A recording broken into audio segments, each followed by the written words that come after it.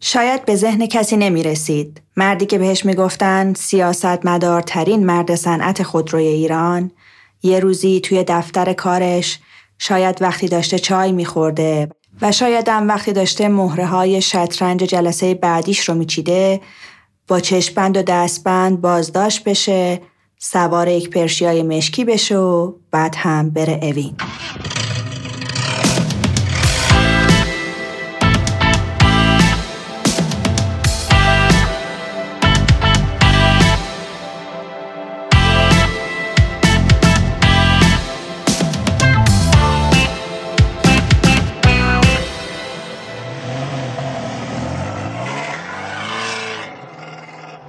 سلام، من عسل داداشلو هستم و من کیوان ارزاقی. ما قراره پادکست پیکان رو برای شما اجرا کنیم و زاویه تازه‌ای از صنعت خودرو رو به شما نشون بدیم. پادکست پیکان هر 2 هفته یه بار چهارشنبه ها منتشر میشه و شما میتونید از تمامی اپلیکیشن‌های پادکست و سایت iranianpodcast.com اونو بشنوید. 28 مرداد بود. هوا خیلی گرم و یه دوشنبه عادی تابستونی. علی ربیعی به رسم هر دوشنبه به عنوان سخنگوی دولت رفته بود که با خبرنگارا گپ بزنه و گزارش کار بده. خبرنگارای سیاسی هم آماده بودن تا جواب یکی از سوالای خودشون رو تیتر کنن. اما هیچ کس نمیدونه چجوری یا شاید با چه دستوری یک باره خبر دیگه‌ای تبدیل به تیتر یک نشست خبری سخنگوی دولت شد. خبری که انتظار بیان کردنش از وزیر صنعت میرفت و نه علی ربیعی. با این حال خبر این بود: هاشم یکهزاره از مدیر عاملی ایران خودرو برکنار و عباس علی‌آبادی جانشین او شد. نکته جالب این خبر این بود که نه فقط مخاطبای خاصش بلکه عباس علی‌آبادی رو هم غافلگیر کرد، چون خودش نمیدونست که دولتی‌ها براش یه خواب دیگه دیدن. خوابی که البته علی‌آبادی با نرفتن به ایران خودرو هیچ وقت اجازه تعبیر شدنش رو نداد. این خبر رو همه رسانه‌ها تبدیل کردن به تیتر 1. اما عصر همون روز شایعه دیگه‌ای منتشر شد که خیلی زود مشخص شد کاملاً واقعیه. آقای یکهزاره در دفتر کارش بازداشت شد و بسیاری گمان کردند که او تبدیل شده به نخستین مدیرعامل بازداشتی صنعت خودروی ایران. دادستان تهران هم البته اون زمان اعلام کرد که جرم یکهزاره فروختن خودروها با قیمت بالاتر بوده. تخلفی که با فرمول‌های پیچیده سازمان بازرسی و شورای رقابت کمی بعید و غیر منتظره به نظر می رسید. در نهایت واقعیت اینهایی نبود که گفته شد، یا به عبارت بهتر اطلاعات دقیق و درست به رسانه‌ها داده نشد. ماجرای بازداشت مدیرای خودروسازی برمیگشت به 1 سال پیش و اولین مدیرعامل بازداشتی صنعت خودرو ایران هم هاشم یکهزاره نبود. تو پرانتز یه چیزی رو بگم، کسایی که آقای یکهزاره رو میشناختن شاید بتونن حرف من رو تایید کنن. یکهزاره مدیر موفقی بود. کارهای فراوونی برای صنعت خودرو ایران انجام داد. مثلا نوسازی ناوگان خودروهای تجاری با امضای قرارداد ولوو وقتی که مدیرعامل ایرانکاوه یا سایپا دیزل بود، یا تولید نیسان با تیراژ بالا در زمان حضورش در پارس خودرو از جمله کارهای مفیدش بود. یا مثلا وقتی رفت ایران خودرو با انبوهی از خودروهای ناقص مواجه بود که دستور توقف تولیدشون رو داد. البته که وقتی بعد از 6 سال ایران خودرو رو تحویل میداد، هزاران خودرو ناقص کف کارخونه به جا گذاشت و کسی نمیدونه این همه تغییر چجوری اتفاق افتاده. یکهزاره محبوبیت زیادی رو هم بین کارگرای ایران خودرو برای خودش دست و پا کرده بود. اما در کنار همه اینها انقدر با سیاست و آگاه بود که خودش رو درگیر داستانهای اینچنینی نکنه، یا اگر هم کرد از خودش رد پایی به جا نذاره. شاید به خاطر همین اخلاقش بود که قبل از گرفتن اون عباس علی ضیایی رئیس حوزه ریاستش، یا به عبارت بهتر همه کاره ایران خودرو، بعد از اون رو بازداشت کردن. میدونستید از ضیایی خیلی کم میشه نامه با امضاش پیدا کرد؟ اون یه کاغذ خودکن جادویی داشت که همه نامه ها رو میریخون تو و کارهاش رو فقط شفاهی انجام میداد.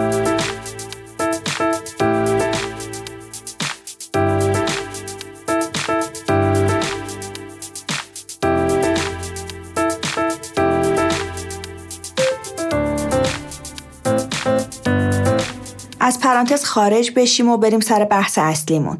گفتیم که ماجرای بازداشت‌ها از خیلی وقت پیش شروع شده بود.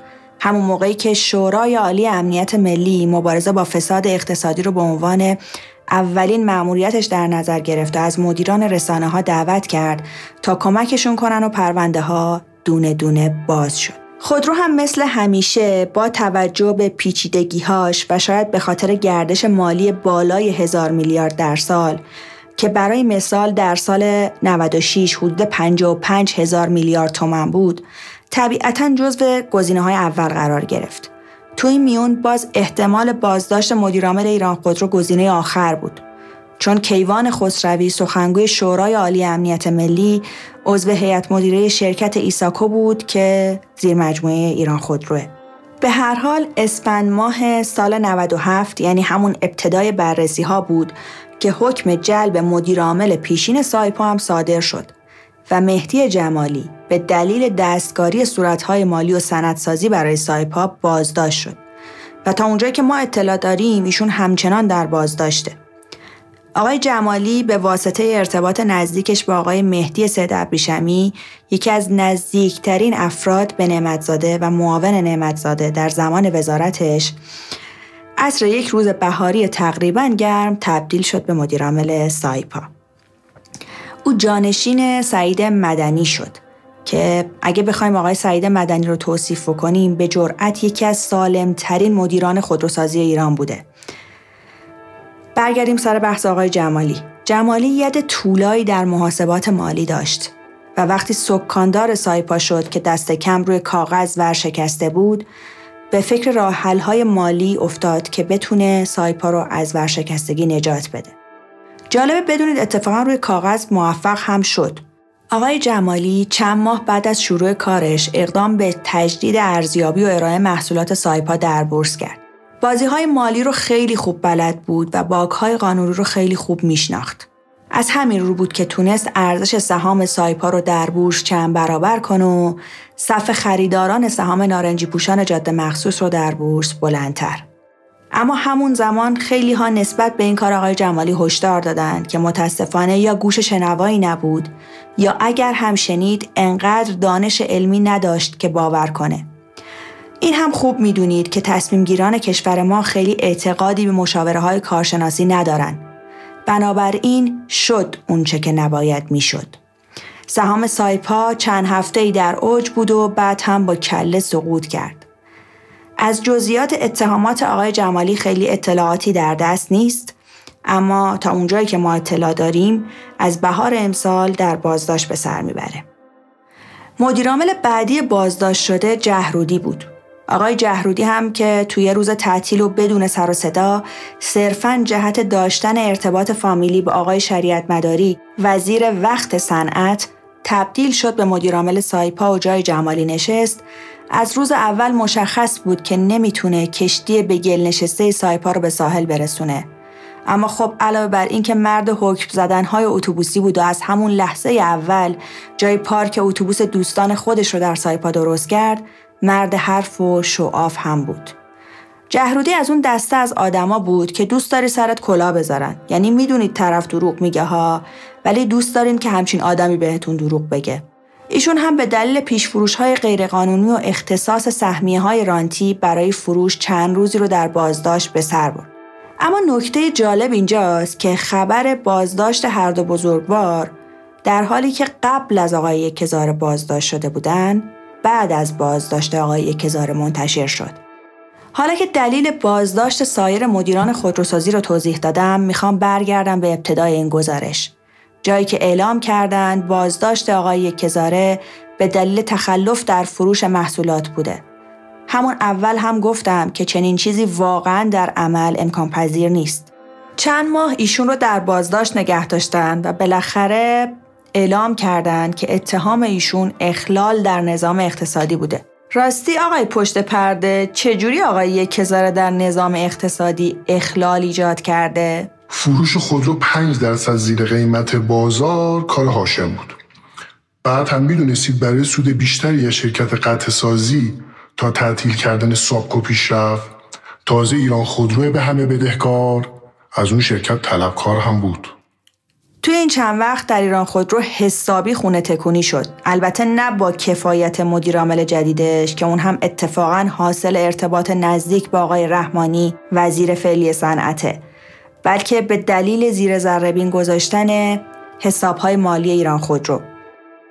مهمترین فرد بازداشت شده قبل از یک کزاره یه عباس دیگه، یعنی عباس ایلبیگی، مدیریت معاونت تأمین ایران خودرو بود.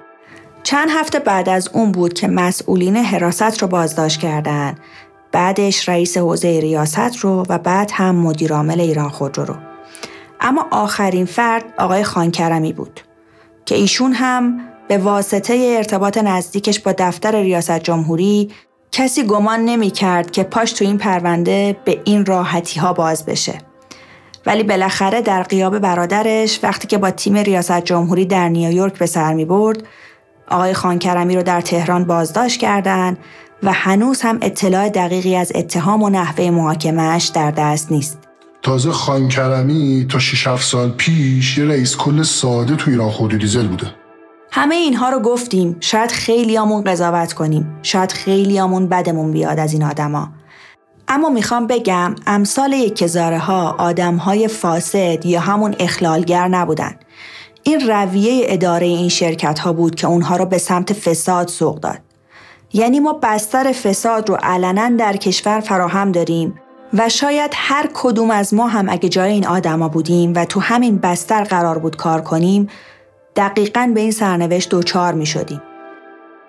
پرونده پادکست اول ما در بخش گزارش اینجا تموم میشه. البته این به این معنا نیست که شما در قسمت‌های دیگه درباره این موضوع نخواهید شنید.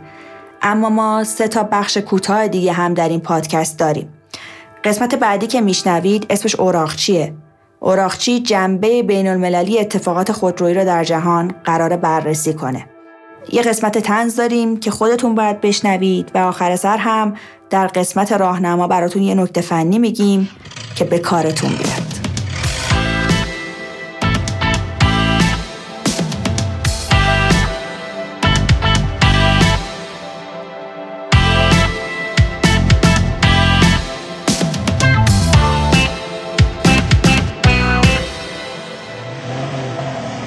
قابل توجه مدیران ارشد صنعت خودروسازی، آیا از بازداشت دوستان و رفیقانتان گرخیده اید؟ آیا محتوای تحتانی تنبان شما هم آلوده به فضولات احتکار و اختلال در بازار خودرو است؟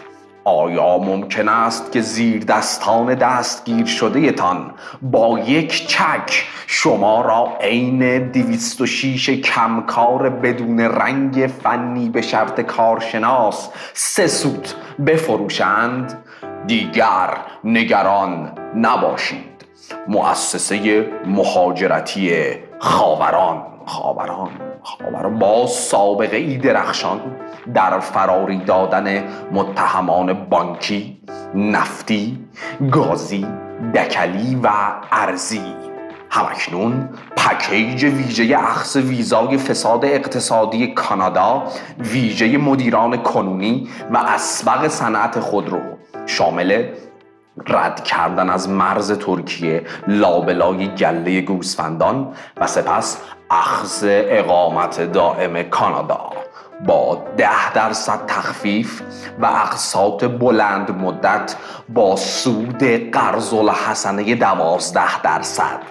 البته این سود 12%ش این همون سود 12% پیش فروشاتونه که پراید تهش هم قیمت پرادو در میاد و تحویل فوری گرین کارت. البته این تحویل فوریش هم 45 روزه است، 45 روز کاری البته که با احتساب روزهای غیر کاری و تعطیلات رسمی و تعطیلات غیر رسمی و تعطیلات نیمه رسمی و بین تعطیلین و این روزایی که تقلقه حدود 1 سالی میشه. مؤسسه مهاجرتی خاوران.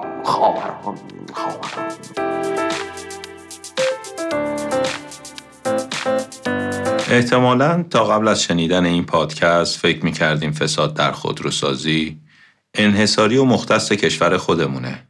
اما نه، اشتباه نکنید. این فساد توی کشورهای پیشرفته و شرکت‌های معتبر و معروف خودروسازی دنیا هم وجود داره. فساد مالی در شرکت دایملر نمونه یکی از همین پرونده هاست. در سال 2010 بر اساس تحقیقات وزارت دادگستری ایالات متحده آمریکا مشخص شد که شرکت خودروسازی آلمانی دایملر به مقامات عالی رتبه بسیاری از کشورهای جهان در آسیا، آفریقا، اروپای شرقی و خاورمیانه به منظور حمایت از این خودروساز و خرید محصولاتش رشوه داده. این آژانس 185 میلیون دلار شرکت دایملر رو جریمه کرد. این جریمه پس از تحقیقات 6 ساله و بر اساس شکایت حسابرسی که به دلیل اعتراض به حسابهای مخفی بانکی که برای پرداخت به مقامات عالی رتبه خارجی استفاده میشد از کار اخراج شده بود صورت گرفت.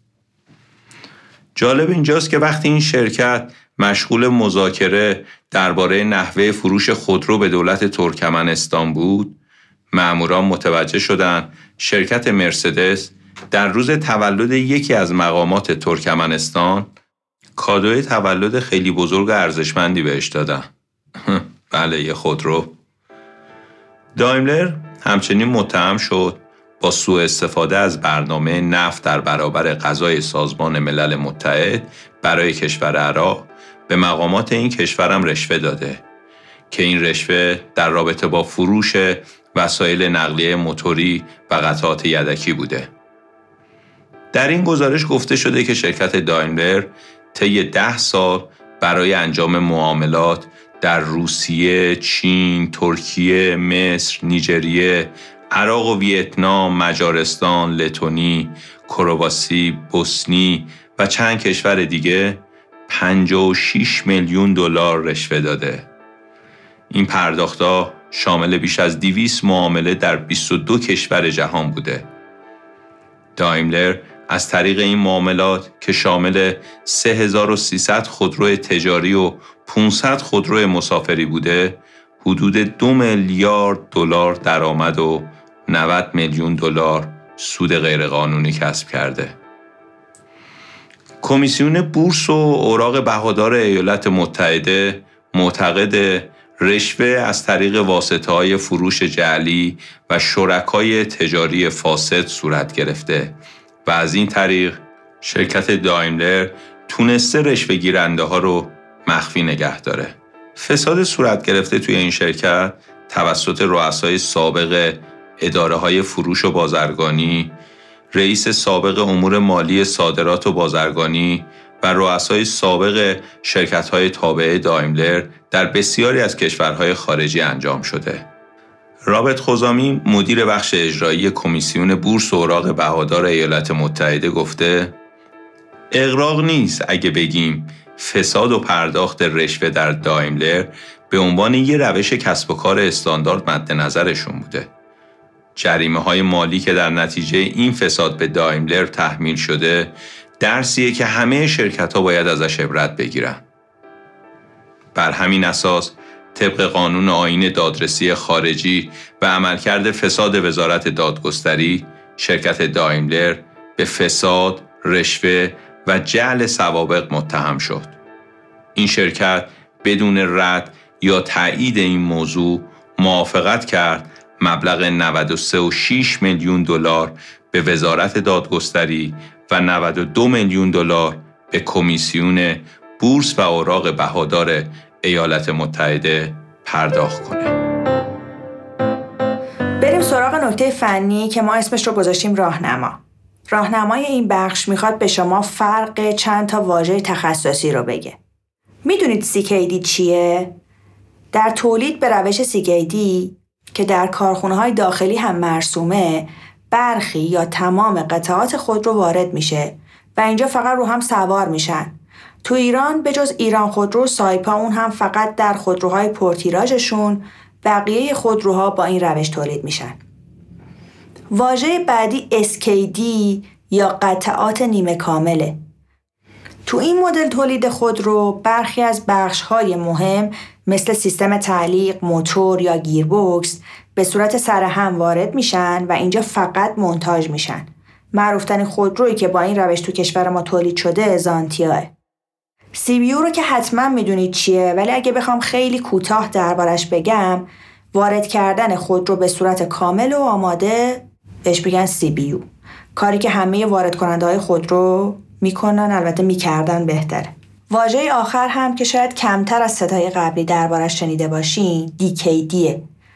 تو کشور ما کرمان موتور چند سال پیش برخی از محصولات هیوندایی رو به این شکل تولید کرد.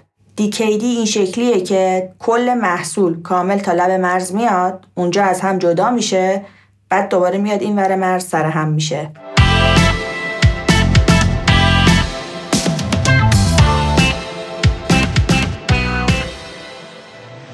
در تولید این پادکست خیلی ها به ما کمک کردن که به دلایلی اسم بعضیاشون رو نمیتونیم بگیم، ولی ازشون ممنونیم.